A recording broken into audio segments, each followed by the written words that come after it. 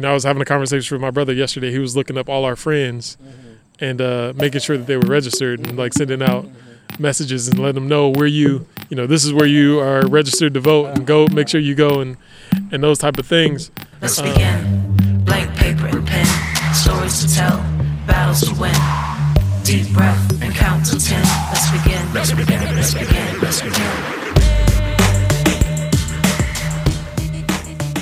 What up, folks? It's Leroy Barber with Sit Up Podcast here with producer Andrew Morgan and our crew that we are traveling. We're gonna start calling it the Vubble, right? The voter bubble, and we are in Canton, Ohio today, and incredibly happy to be here. And y'all know we are doing these podcasts outside so that we can be socially responsible. And we're in Canton with Gino Hayes. And let me remind y'all before Gino jumps in, Canton, Ohio was where we started NFL Kneel Down. And Gino and his church and their community came out strong. And it was the first Kneel Down event 3 years ago now, right? Yeah, 3 years ago. And at that time, nobody wanted to kneel, right? That's and right. Looked at us like we was crazy. And getting yelled at. we got some stares and bad stuff said to us. But now, here we are, bro. Yeah. 3 years later. You're the secret sauce, apparently, right? Prophetic. Yeah. So Prophetic Gino's the juice. pastor of Radial Church here in Canton. He grew up here, lives here. He is a LeBron James fan because this is his neighborhood, this is community. Even though LeBron is with the Lakers now, he's a Lakers fan too. Yeah. But here is the claim to fame. Gino is a Cowboys fan. So y'all still listen during this. But that's why me and this brother get along so well. Right? 30% of the audience just cut off. Right. Everybody just left. The haters. So Gino, man, tell us a little bit about your community and your church. Yeah. Our community here in Radial, and we're in this the zip code 44703. It's very diverse. I think in 2015 it was like one of the top 3 most diverse neighborhoods per square footage in the country. Mm-hmm. And there's a large immigrant population within our community. There's a large African American community. Mm-hmm. Historically, it's a red line community. Mm-hmm. So a lot of the resources and third spaces and grocery stores and stuff you won't see if you ride through our neighborhood.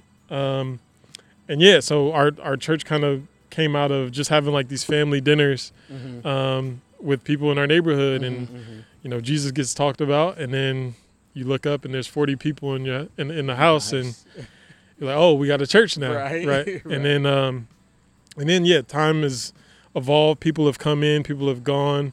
But we really wanted to focus in on just being in a space and occupying a space and impacting a space. And so we started to, be more familiar with some of the issues and some of the problems that plague our community. And we started to say, okay, what do we have in our hands, and how can we, affect some of those things and maybe change that narrative and change some of people's circumstances and living situations and really bring good news to a specific space and a specific thing. And like people like me moved into the neighborhood to invest and learn and grow and do some life together. So nice. Now, so you're pastoring in a community in the shadows of the NFL Hall of Fame. So a lot of money right down the street. Yeah. And keyword right down the street. Right. Literally. Right. Yeah.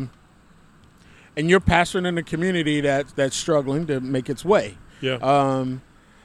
Talk a little bit about that, man, because pastors like you, and younger black pastors, right? Yeah. This is generally not the way we go with this. So yeah.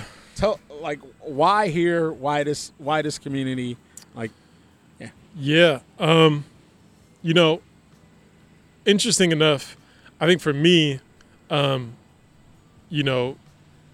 a young black person that grows up in the hood, right? Like the plan is to get out, right? So as I moved up the economic ladder, I moved out, Right. you know, right. and then as I like kind of grew in just spiritual maturity and like really saw that, you know, oppressed people are the like the perspective that hold, you know, true throughout Scripture, and I drew closer to that. And as my convictions grew, the closer and more I ended up going back to the hood. You start reading the Bible differently. Literally. That's a problem. Yeah, right.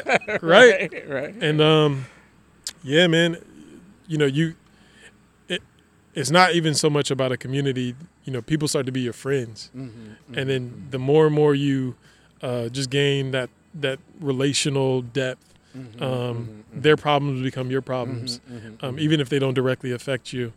And I think that's part of kind of why we find ourselves in such a unrest in the Black community when it comes to mostly evangelical spaces, right? Is because we don't feel like that's reciprocated when it comes to our communities and some of that. So, yeah, I think a lot of it has just been the evolution of just having relationships with, you know, different people and in a different place, and seeing where they are in life and their circumstances, and then really just feeling convicted to help and to adjust and all that stuff. Well, bro, you know, you doing it, and you have our respect for the way you go about this and the way you live your life, and the way you pastor this space.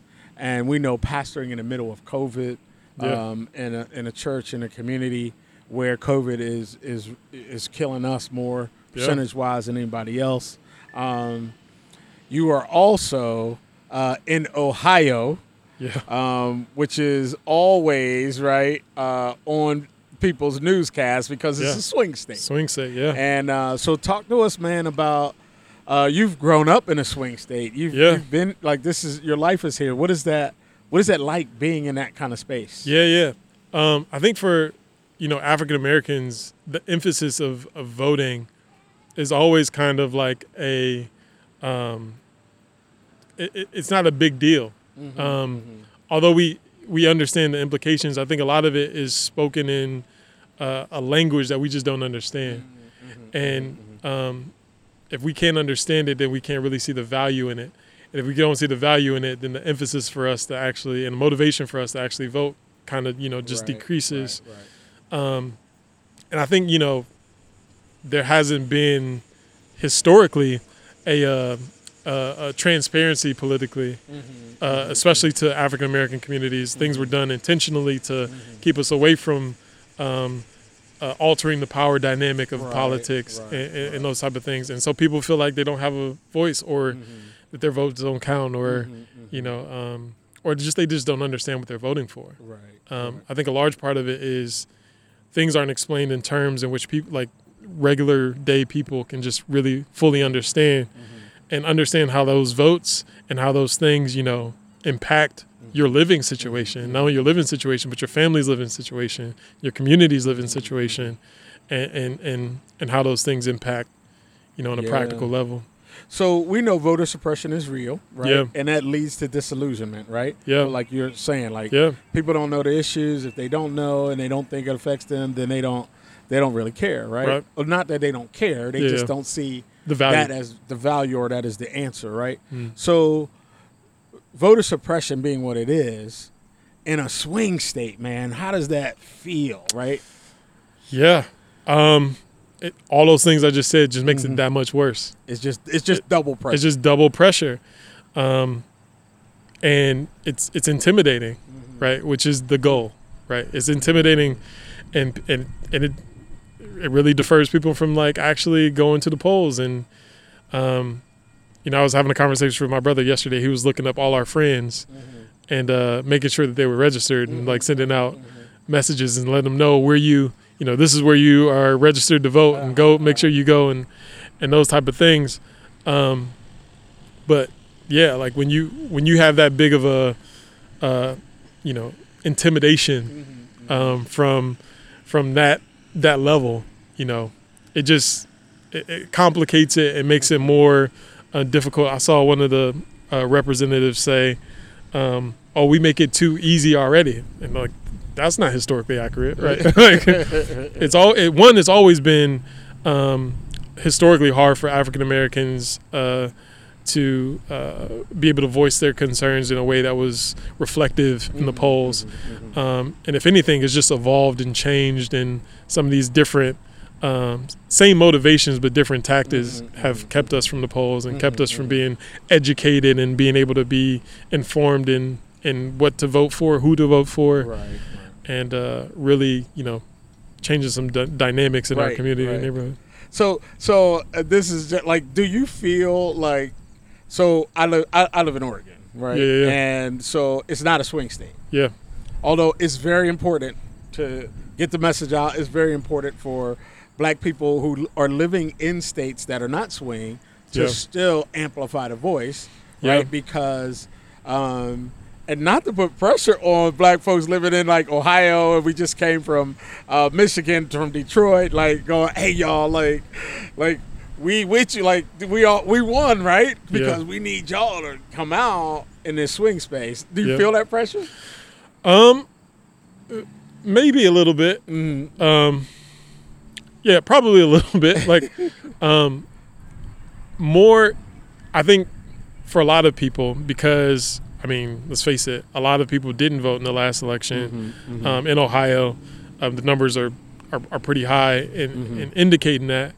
I think the impact of it wasn't felt till it was too late. And it was, it was like kind of this thing of like, yeah, our vote don't matter. Nobody's going to really elect this dude into the presidency anyway. Right. And then you start to see, like, on election day, you start seeing those numbers, and it's like, Right. It's coming down to the wire. Oh, and then man. Those votes that that didn't matter when you were, approaching the election, now that the election is over, I think you start to feel it then. I think most people start to feel it when it's too late. Oh, man. Than they do in the actual moment, and feel the pressure of or the impact of what which is why we're doing what we're doing, right? Yeah. Why we're going around.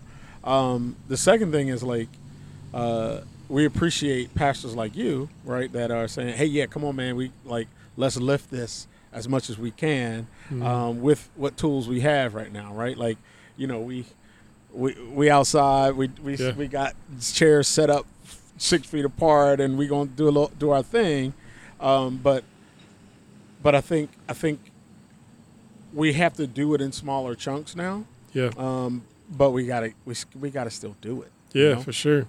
So thanks for being in that space. Yeah, man. So other question is how, and Ohio, you've had your share, right, of Black folks getting killed by police. Yeah. Right.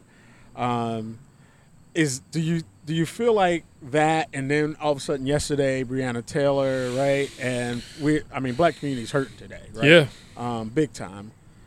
How does that, in your opinion, do you feel like folks that you're connecting with in your congregation and community, does that inspire them to move forward, or does that pull folks back further? I think a little bit of both for some people. I think that most people probably find themselves in the middle of like defeated, for what? I'm going to vote, and then I see an outcome like this, not realizing that I was reading this article, and Donald Trump has put in more judges than any other president, other than I think Jimmy Carter was the one that is ahead of him. There was 198 judges that he appointed in his 4-year term, and 2 of those were the Supreme Court, and others were in other places. And not one of those people out of 198 judges that he put in are people of color. Wow. Right.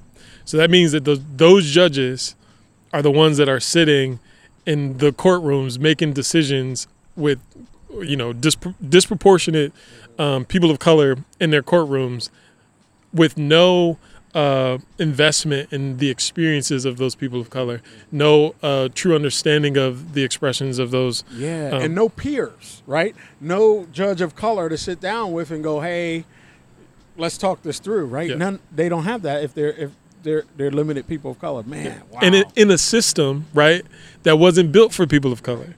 So not only do you have a system that was built against people of color, but then you also have these judges that are put into these systems. And even sometimes if you do have a judge that's a person of color, they're in a system, right, that's not built and operates to oppress people of color.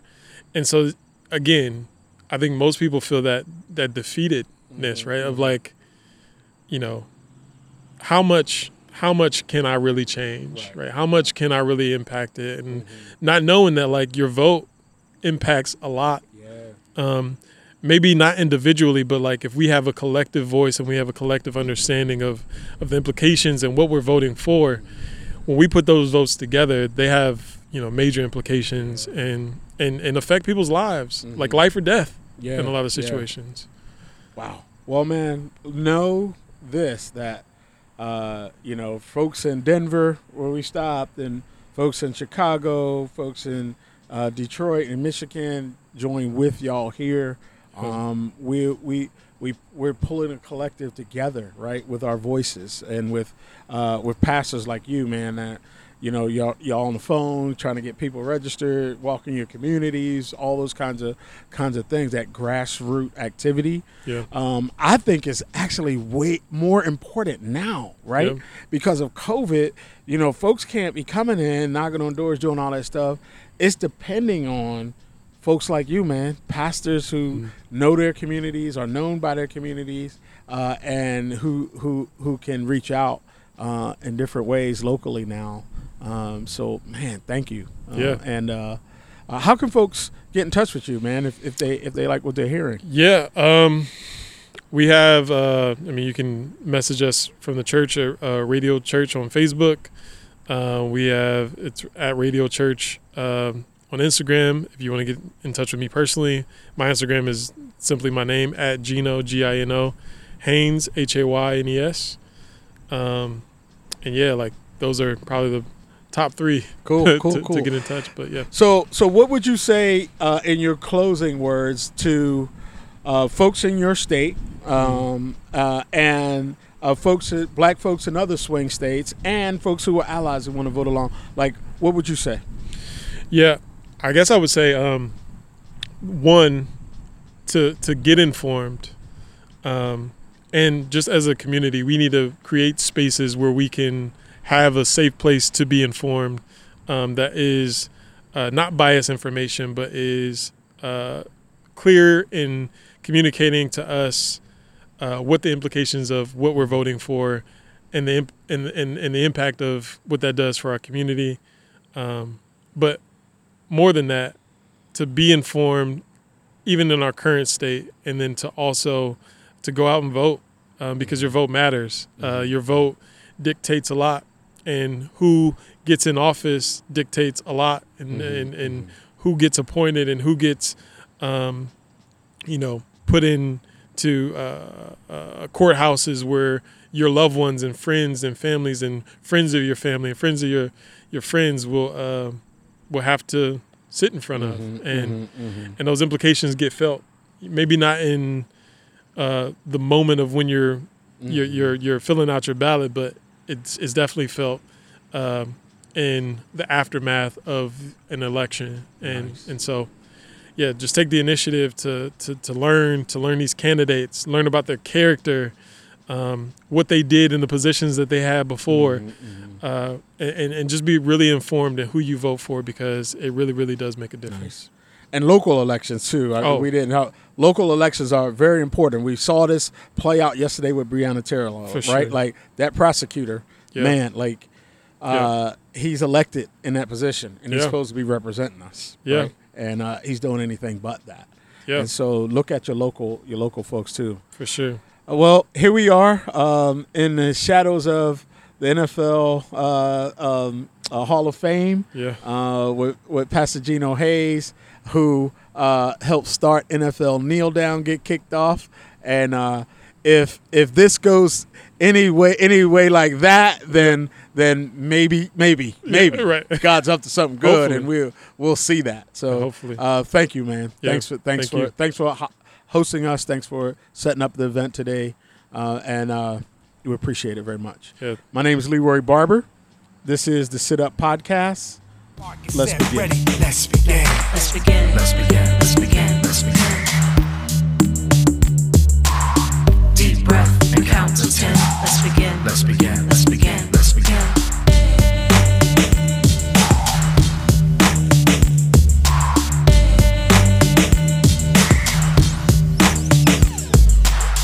Deep breath and count to 10. Let's begin. Let's begin. Let's begin. Let's begin.